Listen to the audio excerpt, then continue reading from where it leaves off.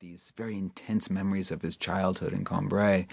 And one part of that section, it's so beautifully written, but one part of the section really struck me, which is where Marcel talks about how he'd seen these cookies in bakeries all across Paris many times. These were very popular cookies, and never remembered anything. It wasn't until he put the cookie in his mouth, by taste and smell alone, Marcel says, that the memories came flooding back to him.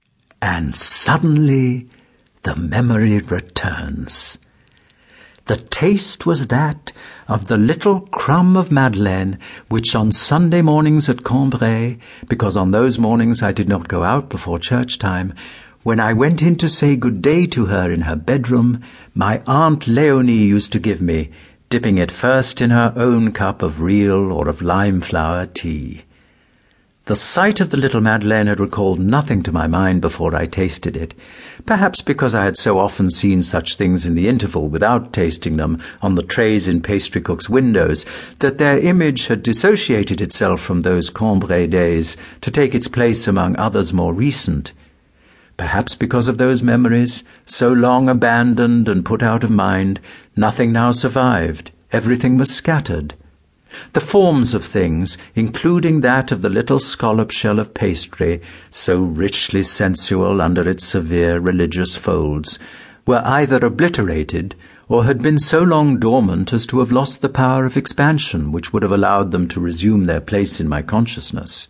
And I think that really does capture something very interesting about how our brain is wired, and the fact that smell and taste really are our most nostalgic senses. And scientists have discovered this decades after Proust himself wrote about this. Decades after. It wasn't until the 1950s where you had, for the first time, people tracing out the wires of our senses, and they found that sure enough our sense of smell and taste is represented by the olfactory cortex. That's a part of the brain that processes smell and taste. It's the only sense directly connected to the hippocampus, which is the center of long-term memory. All our other senses go somewhere else first and then go to the hippocampus. So that's why smells and tastes really are our most primal connection to the past. And I think that's something Proust intuited simply by lying there in his bed and thinking about how his memory worked. Now, the other insight that Proust seemed to come up with is realizing how unreliable memory is. That, we think we have this direct recording of what happened, but usually we don't. In fact, maybe we never do.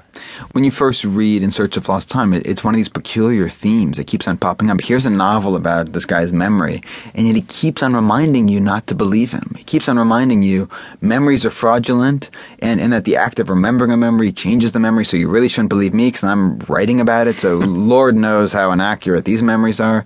And becomes this very consistent theme that emerges from the novel, the idea of our memories are very mutable. They change in the telling, and that the more we remember a memory, the more it changes. That's also why Proust was so obsessed with these moments of unconscious recollection, these memories that came out of the blue, like the memories of his childhood from the cookie, because he thought these memories were more pristine, that they were somehow more accurate because he never remembered them before. He assumed they were lost, and yet here they were, so maybe this is actually a true memory. It's almost as if the first memory is going to be more accurate than later memories, which are sort of copies of earlier memories. Yeah, that was absolutely Proust's theory, and I think there's been a lot of scientific evidence in the last decade or so, this is called reconsolidation theory, to back this up. And the idea is that every time we remember a memory, the memory itself changes. The neural representation of that memory, the specific set of cells that define this memory in your brain, that they actually change a little bit. They change the margin, so maybe the details change. It's a pretty subtle scientific idea, but I think it's got pretty big implications for how we think about our memory. The idea is that our memories are a bit like one of those old photographs that we look at a lot, and every time we pick it up, we leave a fingerprint or two on it, and before long, the picture itself is virtually unrecognizable. It just covered in the grease of our fingertips. Now, the larger point you make in your book, Proust was a neuroscientist, is that all kinds of artists, writers, musicians, painters, have had key insights into how the mind works, often way before any scientist was able to actually pinpoint these things. That's the audacious idea. And the idea really did begin with Proust. I was working in a neuroscience lab that was studying the chemistry of memory and reading Proust, and I thought, well, here's this guy who seems to know an awful lot about modern neuroscience. That's where I first got the idea. But yeah, I've got everyone from Walt Whitman to Virginia Woolf. I think one of the larger themes I wanted to get at in the book was this idea that art isn't just about making pretty things or telling pretty fanciful stories. It's not just about entertaining us, but that art actually reveals something very essential about the human